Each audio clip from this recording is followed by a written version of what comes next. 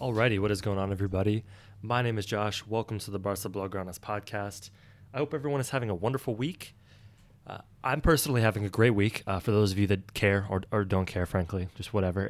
It's the week before Christmas, which in the United States is it's a big deal for consumerism. You know, I'm religious myself, so it's a big deal for other reasons. But it's a big deal kind of for most people, regardless of your religious beliefs or not. So it's a kind of an exciting time, and it's nice to distract ourselves from the horrors of 2020 with, some Christmas movies here and there, some Home Alone, some Charlie Brown, some Elf, some Die Hard, and some sweets, trying to just distract ourselves from the horrors, spend some time with family if you're able to, taking safety precautions, of course. So I'm in a good mood. It's cold here. I live in the southeastern United States, and it's finally starting to be consistently cold. I can turn on, get the fireplace going.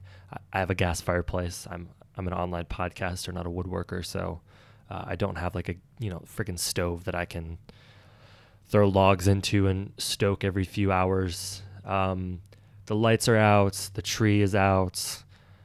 It's just it's nice to distract ourselves from everything going on. For those of you that can't spend time with family this holiday season, I'm very sorry. There's not really like words of condolence that you can give. Like I know like a lot of my extended families in Michigan, and we're not going to be able to see them just due to travel and taking safety precautions. And it sucks. Like I don't get to see that family very often. But we got to do what's necessary to keep those we care about safe. So I hope those of you that aren't able to spend time with family this holiday season, I hope you're doing okay and distracting yourself with some Christmas movie and ridiculous sweets just to try to pass the time. So yeah, I don't know where that meaningless rant really came from. Everyone's probably saying shut up, but regardless, that's kind of where my head's at. Barcelona news. So Barcelona currently sit 5th in La Liga. Let me pull up the table. After wins against Levante and Real Sociedad, two very impressive wins. I think I would say they're impressive. You could boil it down to being it's simply impressive due to the fact that Barcelona won a match in La Liga, won 2 matches in La Liga, and that's impressive in of itself, regardless of kind of how everything looked on the pitch. So La Liga's all kind of messed up, right? So first place, Atletico Madrid has played 11 matches. They're sitting at 26 points. Barcelona are 6 points behind them with a match in hand at 20 points. Actually, hang on. This table might be out of date. The Google table's always a little whack. Let me make sure. Let me go to the Sky Sports site. Yeah, that's correct. Okay, Barcelona do have a match in hand. They're 6 points behind. Second place, Real Sociedad, who Barcelona, nicely beat, has 14 matches played, and they are tied with Atletico Madrid, even though they have 3 matches in hand. In third and fourth place are Real Madrid and Villarreal, both having played 13 matches, sitting at 26 and 22. So Barcelona are right back in the hunt in La Liga, obviously. And I think that was something that I probably failed to adequately leave the, not the possibility, but I think when talking about La Liga with Emil and then in my solo podcast recently, I think we've talked about Barcelona's La Liga woes, but we haven't really let the door open for but if they just win 2 matches and Atletico and Real Sociedad just lose one, then they're just kind of right there. Only being, they might still be 9 points back, which is still significant if Atletico win their next match. However, it's nice to see some form of consistency, winning 2 matches in a row in La Liga is nevertheless impressive. In the Real Sociedad match, so they win 2-1. This is the first comeback win under Ronald Koeman. I think there were a lot of talking points to this match, right? So I think kind of the biggest thing, I guess the 2 pieces that I noticed the most were Frenkie de Jong and Pedri. De Jong looked great against Levante and kind of continued that success in the Real Sociedad match. I think he was someone who last season I I was frankly like impressed by. Like, he was obviously still room for him to grow, but I wasn't. I don't know. I wasn't as down on him as some people. And then even kind of in this weird start to this season, I didn't think he was that bad, right? Like, he had his first assist against Levante and his first goal against Real Sociedad. And I don't necessarily know if those things are, obviously those fill up the stat sheet, right? But I think his productivity on the pitch hasn't been all that bad. Like, I think he's been really solid. And I'm not, that's not necessarily a boiling hot take or anything, but I think he's been really good, and it's nice to see him finding form. Pedri, as Jill put it in her recap, stole the show. He was unbelievable, just running and pressing and creating attacking opportunities. And I think I have in my show notes, right, like just having Pedri and Fati on the same team is just it's the best. Like, as a football fan, as Barcelona fans, right, like this is what you want. It's nice signing guys like, Coutinho and Suarez. Like, I shouldn't put. I'm not saying Coutinho and Suarez are the same.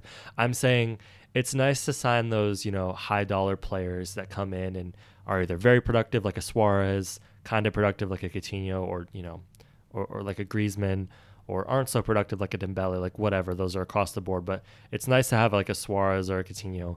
But I think when you can watch someone who's so young, like a Pedri and like a Fati, create productive opportunity for themselves at Barcelona, get solid playing time under someone like Koeman, it's the best. And like, regardless of how Barcelona finished in the Liga this season, I think getting to watch Pedri grow, and I'm not saying you would trade a La Liga title for seeing Pedri be successful, but I'm saying regardless of kind of the results, getting to watch someone like Pedri develop, being only 18 years old, right, and knowing that as long as Barcelona take care of him, like, he's going to be someone who's going to be in our lives for a while. And that's freaking awesome. Like, that's exciting as someone who covers Barcelona.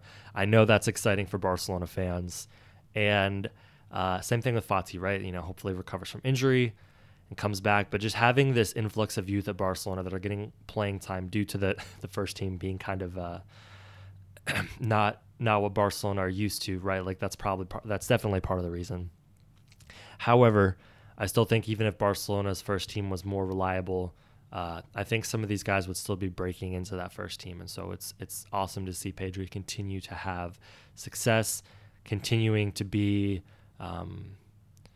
someone that is just creating opportunity on the pitch and not just filling up space. So hopefully Barcelona take care of him. Hopefully he stays healthy and has just been like a really positive force on Barcelona to observe and to watch. In transfer news, Jorge Messi says he didn't meet with PSG. I wrote a little blurb about this. He posted on Instagram something about it being fake news, that he was in Argentina and that he did not, in fact, meet with PSG representatives. I believe it was in Barcelona. Let me make sure I'm getting this right. He apparently did not meet with PSG representatives in Barcelona last week. He said, quotes, "I have been in Argentina since September, #fake news." Such a dad move, right? Like, the #fake news just got me. That's great content from Messi's father. As I say in each blog post that I write that has anything to do with Messi's family or any Barcelona player's family, I find it hilarious. I will continue to write about it. I will continue to get excited every time I see Jill send me a link that has anything to do with Barcelona family members, because it's just, as we've talked about before, it's the best. It's hilarious. I don't care what Jorge Messi has to say from a news gathering perspective, right? Like, I don't care what Jorge Messi says. I just find it funny. And I hope that every time someone reports that Jorge Messi has been, in Manchester, or he was seen traveling to Milan, I hope that Jorge, Sir Messi, comes out and denounces all of the fake news that is being reported about him, while his son continues to, there's a collision path. Messi's on a collision course with Barcelona still, right? Like, they bumped into each other this past summer. They said hello. There were some words exchanged, some gestures exchanged, and they had to continue, riding in that train together. But we're coming up to a point where, 2020 is almost over, thank goodness. And as 2021 begins, Like, we are headed towards a summer where Lionel, whatever, can leave Barcelona. And I don't necessarily know if anything has changed so far that would keep him at Barcelona. So we're headed towards a very interesting time in Barcelona. Like, not that we haven't been in one. As I continually say, this is one of the best times and most interesting times to cover Barcelona. And we're headed towards the next 6 or 7 months are going to be crazy. And I'm so excited to cover it. Last bit of news, Messi and Xavi were included in the Ballon d'Or Dream Team. Congratulations for them. Xavi was in the midfield with Pele, Maradona, and Mateus from Inter. Messi was a forward with Ronaldo, Cristiano Ronaldo, and himself, of course. So, yeah, that's all I got. I hope everyone has a lovely, holiday period as we wrap up 2020. If you celebrate Christmas or not, I hope you get some time to hopefully, take a little bit of a day or two off work, sort of reflect on what we've all been through together if you want. If not, enjoy some hot chocolate or some eggnog or something. Stay warm, watch a good movie, and that's all I got. Stay safe, everybody.